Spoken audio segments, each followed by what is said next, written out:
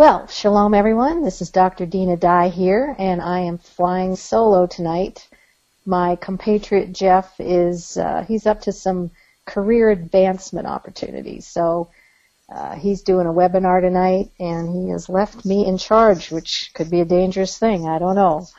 I'm glad to have you all here. I hope you enjoyed your Sukkot. I know I did. It was actually really a special Sukkot for my family. Unfortunately, they weren't all there, but we really had a good time. I think what really struck me about Sukkot this year, we were at the Lion and Lamb Sukkot in Chandler, Oklahoma. So there's quite a few people there, but I spent a lot of time just talking to people and just listening to them, and you come to realize that everybody is dealing with stuff to one degree or another. And some of the stories that they shared were just really heartbreaking, and it just propelled me to pray more. And we're going to talk about that in just a few minutes. The context here of, as priests, what are we supposed to be doing? So again, just listening, not giving all the kinds of advice, but just hearing their heart and realizing that really there's nobody that's immune to any of this stuff. Also, what happened around this particular Sukkot, there was a lot of deaths. A good friend of mine lost her son. The minute I got home from Sukkot, I found out that my cousin had passed away. We have another good friend that lost their baby daughter after 27 days. I don't really want to put out the names here, but just some very tragic things happened at the very same time. And, our first question always is, why God, why is this happening? We want to understand suffering, and honestly, I don't think it's even possible. So the question is, it's not about understanding suffering. It's about we really need to know how God thinks about things as we are suffering. What's His view on it when we are going through all these trials and tribulations? It's really about trusting Him. And so I was really, it was quite a dichotomy for this particular Sukkot, that there was this great joy in visiting with people and spending time with family, and at the same time understanding that many people were really dealing with some tragedy in their lives. And so again, we need to think on what God thinks about all this and put it back into that perspective. So I mentioned just a minute ago the idea of, the role of priests. And so as we've been talking about returning to Eden and all the implications of what that means, we've talked quite a bit about Adam and his role in the garden as priest and king. We've talked quite a bit of his role as king, but what about his role as priest? Remember, I have shared in the past that there's a specific word that's used when God rested Adam in the garden, and that's not an insignificant word. It comes from the Hebrew word nach, which you might recognize Noah. That's the same root, Noach, the one who would bring comfort and actually repentance to the people. But even more so, when the king would sit on the throne, he would bring rest to the sphere over which he was ruling. So we see that God has rested Adam in the garden to rule over and to have dominion, of course, and to spread the kingdom throughout the earth. So again, we've looked at king, but let's talk a little bit more about priests. Scripture tells us in Exodus and in Revelation that we are supposed to be a kingdom of priests. So if we are, as Adam, who was the image bearer of God, and we are image bearers of God, then that role needs to function as well. Now, before I get into that, one of the things that I was given the great honor of sharing on the big stage at Lion and Lamb this year at Sukkot, and one of the things I brought up, which I think bears repeating and probably us thinking about a little more than we have, we see in the Hebrew roots a rise of teachers, and I believe that's because when the Hebrew roots thing, its emphasis is on knowledge, the response to that is more teachers coming in to explain to us or to talk about knowledge. But I think this has come to a dangerous point in that it has sabotaged what is talked about in the New Testament, and that is the fivefold ministry, the prophets and shepherds and evangelists and apostles, etc. it's dangerous really to have this emphasis. The Hebrew roots has become top heavy with teachers, and I don't believe this is healthy. Many of them are basically self-proclaimed, self-ordained teachers who've kind of come out of nowhere and just declared themselves a teacher. And how hard is it to put up a website and go on Facebook and yada yada, just talk teacher, and suddenly everyone's a Torah teacher. And what I shared on the big stage was, in my life personally, I spent close to 30 years. I was 20 of that was in the church, learning and growing, being taught, training, mentoring, and functioning in the trenches before God ever elevated me to become a teacher. In fact, for me, it's only been the last 8 years out of a total of 38 years in which I've been given a national stage to speak on. And way too many self-ordained teachers who have not risen through the ranks within a congregation that holds them to account. This is a huge problem. And I think we need to keep our eye out. I think it's important to consider where these teachers are coming from, what is their history, what is their character.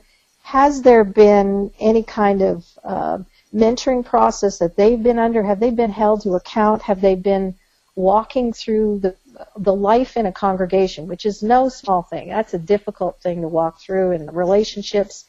But you got to just have the time of being a servant, if that means cleaning toilets or whatever on earth that means. You have to have that period of serving in order for God to raise you up to be a leader. So a word of caution. I still believe with all my heart that teachers need to be held accountable and connected in some way to a congregation. The biggest concern I have in all of this is the lack of shepherds or the lack of support for shepherds. And in shepherds, I'm saying those who are offering pastoral care, the ones that are pastoring and are helping to tend and care for the flock when they're wounded and down and they need healing and ministry and their families and their marriages, etc. When a teacher blows into town, they're not really there to help these people grow over a long period of time in the trenches. And so I've been very concerned that the role of shepherd has been compromised because of our elevation and exaltation of teachers. Again, I see it as being very top-heavy. To be a teacher is a very high calling, but if you don't go through the refiner's fire, I doubt you're ever going to be a particularly good teacher, because the bottom line is it's all about character. So I'd like to just mention a couple of things that we see Paul and Timothy addressing. Now, this is dealing with leaders in the congregation, but this is no different for those that are teachers as well, that they need to be above reproach. Their lives need to show moderation and be temperate, self-controlled. They're to be respected in the community. They should be hospitable. They should be gentle. They should not be given to quarrels. Timothy is very clear they're not to be quarrelsome people. And there's a whole lot of quarrelsome people on the internet. In fact, I would recommend staying away from all of that stuff. They shouldn't be a lover of money. They need to learn. They need to manage their family well, to be of good reputation and worthy of that kind of respect in the community, not pursuing dishonest gain, exercising a kind word, because remember the Bible says a gentle answer or a kind word is the thing that will turn away wrath. They need to show that theirs is a helping hand to those that are the least in the kingdom.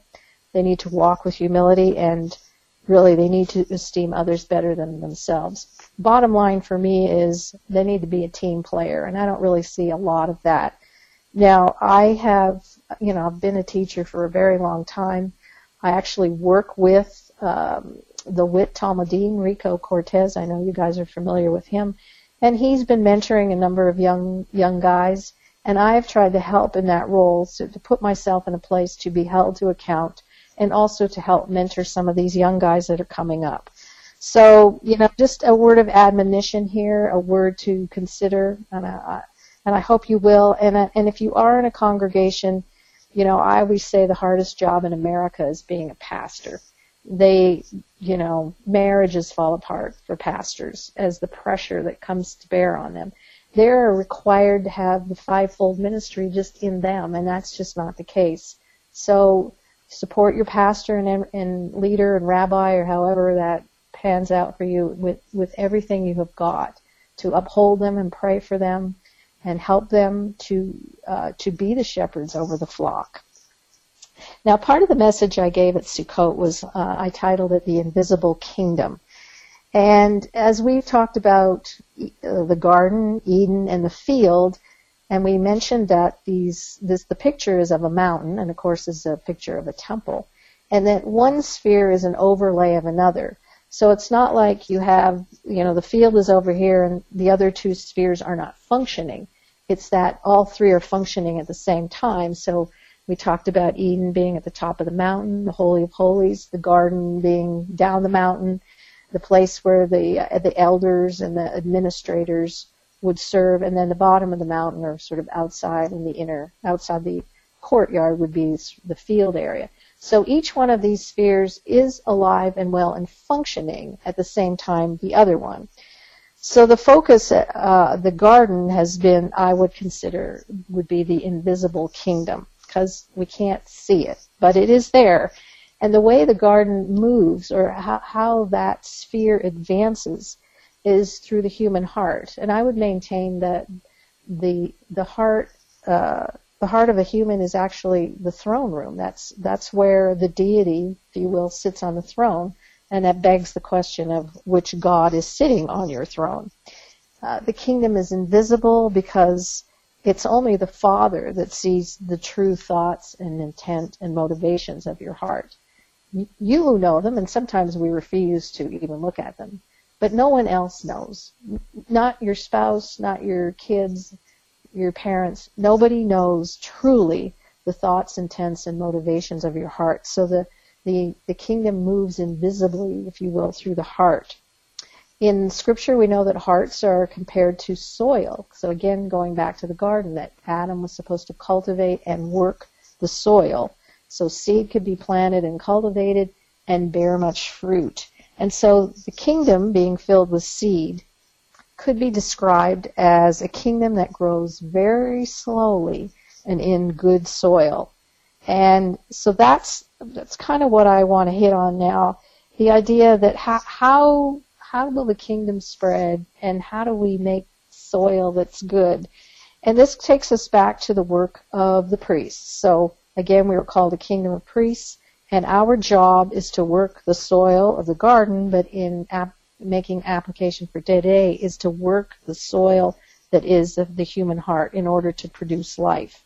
Now, we talked about how the world is in a state of chaos when the king, the righteous king, is not seated on the throne. So when a righteous king came to town and he took his place on the throne, what you experienced in that empire was blessing and fertility and prosperity, life coming forth from the land to the people.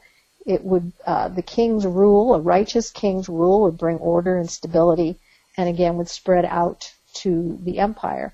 The key hallmarks of a righteous king was one who exercised justice and righteousness. So those will become part of the work that we do as king, and now we need to look at the work that we do, if you will, as priests. So priests really have the same kind of function, that they would bring order to the sacred space, that would be the garden pattern, through acts of service. So the priests were responsible to serve that function. So if we jump forward to the Second Temple period, first century, that's where we have a lot of more information about what the priests did. We don't really have a whole lot leading up to that. But the priests specifically worked in the place called the holy place, which I liken to the garden. And in that place, they were responsible to trim the wicks of the menorah and make sure there was enough oil. There was always one of the wicks, or one of the lamps of the seven-branch menorah was always to be burning, the western lamp. And the priests would go in there in the morning and the evening, and they would service the menorah so that the eternal light would go forth. So that was one of their functions in that sphere, in that space. Also, they were responsible for the altar of incense, so there was a whole procedure that went on as two priests actually came in at the same time into the holy place. One would serve the menorah, the other the altar of incense. He had kind of a bucket with him. He had to go over to the altar, get all the ashes off the altar in order to service it and put the new incense on there. And then, of course, we have the table of the showbread, or the shulchan lechem hapanim, and that was required to service daily. You remember they had 12 loaves that would sit on that table. So these, in broad terms, these were the specific functions of the priests in the time of the Second Temple period. So now we have to kind of bring it back to something that makes more sense to us, that how are we as priests, how do we serve those sort of same three elements, that we bring the light of the world to the world by making the kingdom extend. We feed the world through the bread of life. We see from the Shulchan Lechem Hapanim, and then the sweet-smelling incense, which is likened to the prayers of the saints, but really it's likened to the prayers of the priests. That those prayers go up like a cloud of smoke at the altar. Now, I want to go back for 1 second. And I kind of was thinking about priests in the garden and acts of service, and again touching back to the fivefold ministry, it occurred to me. So we have the priests, we have teachers and prophets and shepherds and evangelists and apostles, and so what is their role in the congregation? If the congregation is supposed to look like the garden sphere, which is the holy place, and so again, priests cultivate and work the soil, they scatter seed. Part of that includes prayer, intercession, and the service of the furniture. So I was thinking teachers, what do? They teach cultivation techniques for the people. So the pruning techniques, so that they don't kill the plant. Adding soil amendments, the things that were going to help the seed grow. So you don't want the seed to burn up. You don't want to put too much of one thing in there. And so this is the sort of role of teachers in the garden. The prophets, one of the best definitions of the prophet, Navi, is to bring forth inner fruit. So that's the job of the prophet. Shepherds, I would maintain, are leaders to help produce the best fruit possible for those in that sphere. And evangelists are ones that continually go out and scatter seed, and they also help with the harvest of the fruit. So you can see the correlation here between those ministries and the congregation, all related to garden activity. So again, the priests, they were to guard the earth, serve the earth, keep order, and extend the boundaries. They were image bearers of God. They were to be mediators between God and humanity in order to expand His presence. And when you consider a priest, so you don't just show up one day and do the job. You don't even know how to do the job. You got to train. It's learned. It's a craft. The priests had to practice their craft. It's no different for us if we were to be a kingdom of priests. Nobody knows how to do this until you get in there and do it and learn it and practice it and be well prepared to minister. We don't want to go out there if we're not prepared. And so, and through the priests, I believe that's how the invisible kingdom is revealed. So just acts of kindness and service, and we talked earlier about just responding gently, being temperate and moderate, and being of good character and reputation. These are the things that make an invisible kingdom visible to the world. That's our job. We are to fill the earth with the glory of God. And I dare say we are responsible we participate in the repair and the rejuvenation of all of human society. Honestly, if we don't do our job, this whole thing collapses into anarchy. The only reason it's even holding together is because those that are His priests are out there serving and doing good works and taking care of the poor and the widows and the orphans and feeding those that are starving and helping those that are suffering. If you took all that out, we would be in total and utter chaos. And so these are all the aspects. Again, our task was to preserve the sacred space. Now, the sacred space, if you want to boil it down, is really the whole of the earth, because God gave that sphere to Adam to rule and reign over. And so as image bearers in the same vein as Adam, we are ruling and reigning over the earth, and we are supposed to preserve his sacred space. And we do this by acting as priests and kings, but by priests, we have a responsibility in that regard, again, we are the only way this invisible kingdom is going to be made visible out to the world, because the world is desperate for answers. The world is in a state of total chaos and instability and disorder. And so that is our role, to bring order to that sphere. So we are, in part, we instruct people on what's required for the sacred space to function properly. So in the temple, the priests were responsible. We have the laws of ritual impurity. How were you restored so you could enter back into the sacred space to do your job? And of course, it didn't mean you were in sin. It just meant that you had to go through a method of sanctification in order to return to service. For the priests in the Second Temple period, for example, all the offerings had to be done in a certain way, in an appropriate manner, in order to preserve that sanctity. They were responsible for guarding that space so that unclean things didn't enter into that space. And I think that application can be made for us today as well. And really, in terms of our own selves, is making sure that we don't allow unclean things into our sacred space, because the Bible does talk about the body being a temple. And so the same things apply. And we allow inappropriate unclean things into our space through what we see, through what we hear, through what we say. We've got to guard our gates, if you will, and keep out that which is going to corrupt our temple. We serve as mediators, so we go before the Father on behalf of those who don't know him or those who are struggling. Just as the priests entered into the holy place and to the altar service and served the altar of incense, that is our job. This was a way we would approach God, and we would mediate for those outside the sacred sphere. That's what the priests were responsible to do. And so we would maintain order. There is a sort of an equilibrium that happens within the sacred sphere, and we're responsible for maintaining that. This is the priestly role, and this is part of our function. And going back to the garden for a second, I read this from, I think it was N.T. Wright, who said that it was within the DNA of his image bearers to plant gardens and create communities. And I thought that was pretty, that kind of puts it all, encapsulates it well, to plant the gardens and all. I just talked about the fivefold ministry in relationship to the garden, all that meant, but also part of planting gardens was creating communities.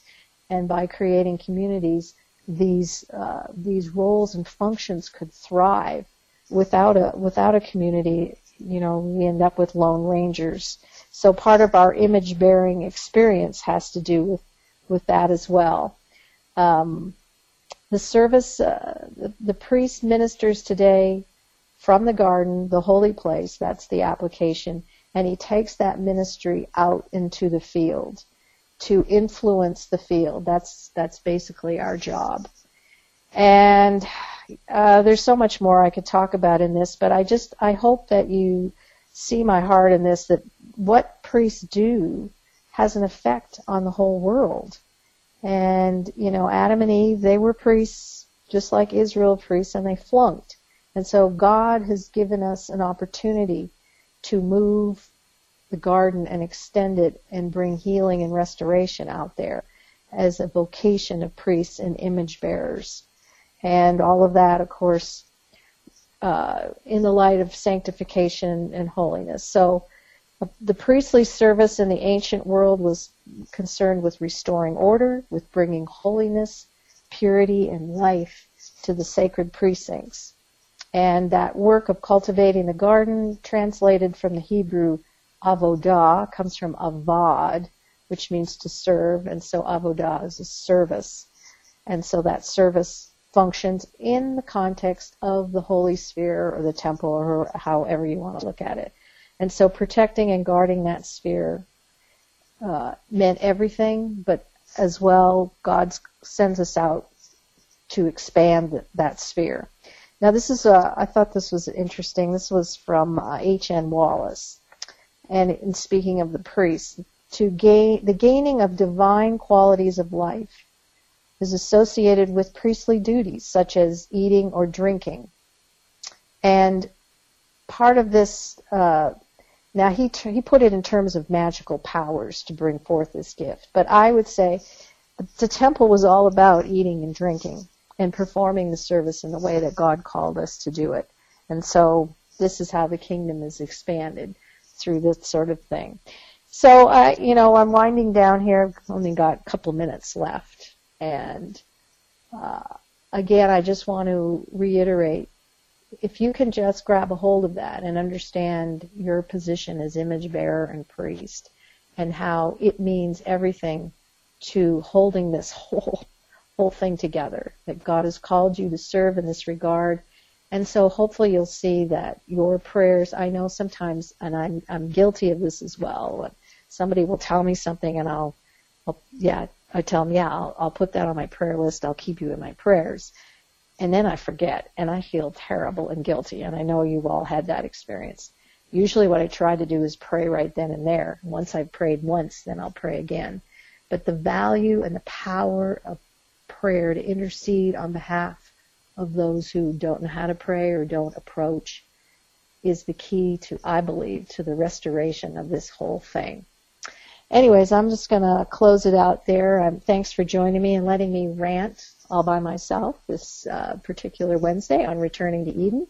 It's going to be a little bit hit and miss in the next couple of weeks with Jeff and I, but we do plan to have some interesting guests coming up.